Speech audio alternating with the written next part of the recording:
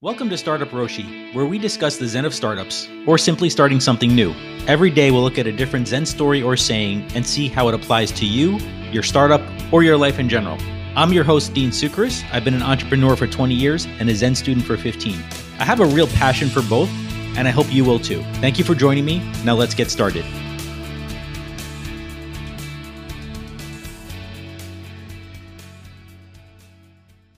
Welcome to the second part of the episode, Launch Mentality. In the first part, we looked at a quote from Buddha and just looked at and dissected the first half of that. It's a really long quote, and I'm going to go over it again. But if you haven't heard episode 1, go ahead, listen to that one first, and then come back here. So the quote goes, "I consider the positions of kings and rulers as that of dust mites. I observe treasures of gold and gems as so many bricks and pebbles. I look upon the finest silken robes as tattered rags. I see myriad worlds of the universe as small seeds of fruit, and the greatest lake in India as a drop of oil on my foot. I perceive the teachings of the world to be the illusion of magicians."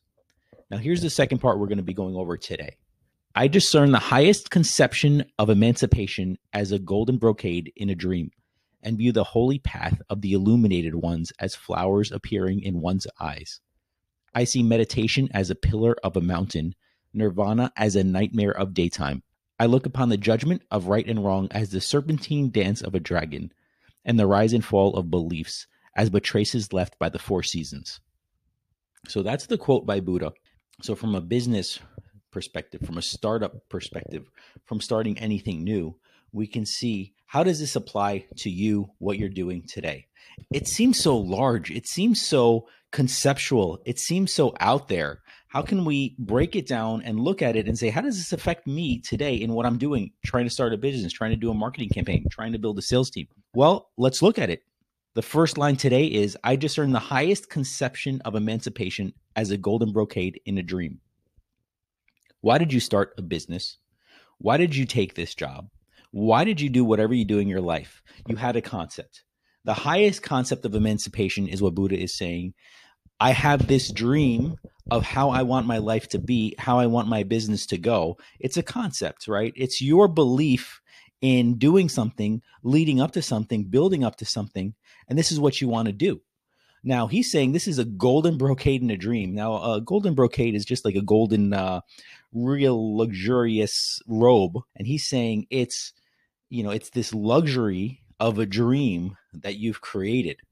So whether or not you want to start this business, he's saying, why do you want to do this? Why are you looking to take that next step and do what you're doing? You have this idea, you have this desire. So what are you going to do with that? And his next line is, "And view the holy path of the illuminated ones as flowers appearing in one's eyes." So flowers in your eyes, let's say the equivalent is seeing things through rose-colored glasses. You see everything kind of as you want to see it, with hoping for the best, hoping that everything works out. And he's saying, don't just hope. Don't just see things as you want them to be. See things for as they are. See them for what they are. See them for what they're doing to you. Don't just buy things because they're being sold. Really have a critical eye. So if you want to start your business, you want to take it to the next level, that's great. Just don't do it with this mentality of this dreamlike quality that everything is great, everything is perfect.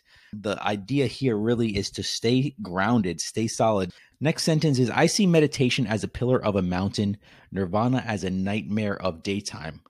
Wow, that's pretty literal. That's pretty out there, where we can see meditation as a pillar of a mountain. Well, to me, meditation is important. I think it keeps things in perspective. I think it helps you stay grounded in life. I can't imagine having gone through all the ups and downs and trials and tribulations and challenges without having done meditation, without having practiced Zen and Buddhism, addressing the ego and trying to stay in a sense, trying to stay in a state that is non-dual, that is no ego. Quite honestly, startup life, business, and if you've been doing it, has its ups and downs. One day, everything is great. It reminds me a little bit of a manic life with the highs and lows. Everything can be great one day. Nothing changes, absolutely nothing to the next day, and yet you feel so down. That's part of the process, that's what you have to go through, where you see so much potential one day and the next day you see so much danger in what you're doing and trying to build. So, meditation helps. And the next line is nirvana as a nightmare of daytime. Well, quite honestly, this took me a while to think about, because nirvana is supposed to be something that you achieve, something that you strive for.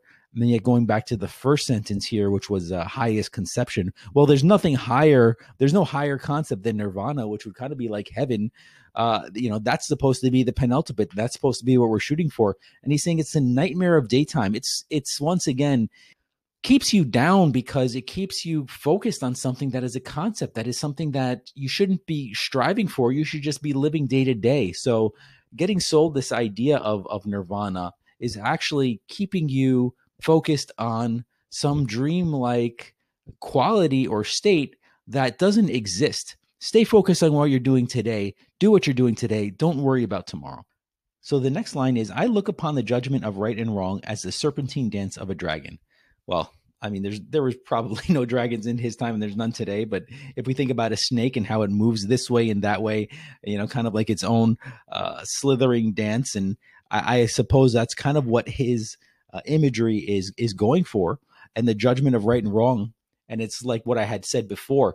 One day, everything is great. The next day, everything is terrible and nothing changed. This judgment of right and wrong changes with who you're talking to, who you are, what you know. It changes with generations. It changes with elections, as we can see how things change year in, year out, day in, day out.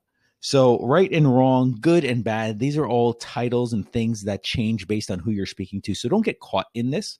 If you're going after something big, don't get stopped because somebody doesn't like what you're doing, or somebody thinks it's wrong, or somebody thinks that you shouldn't be focused on this.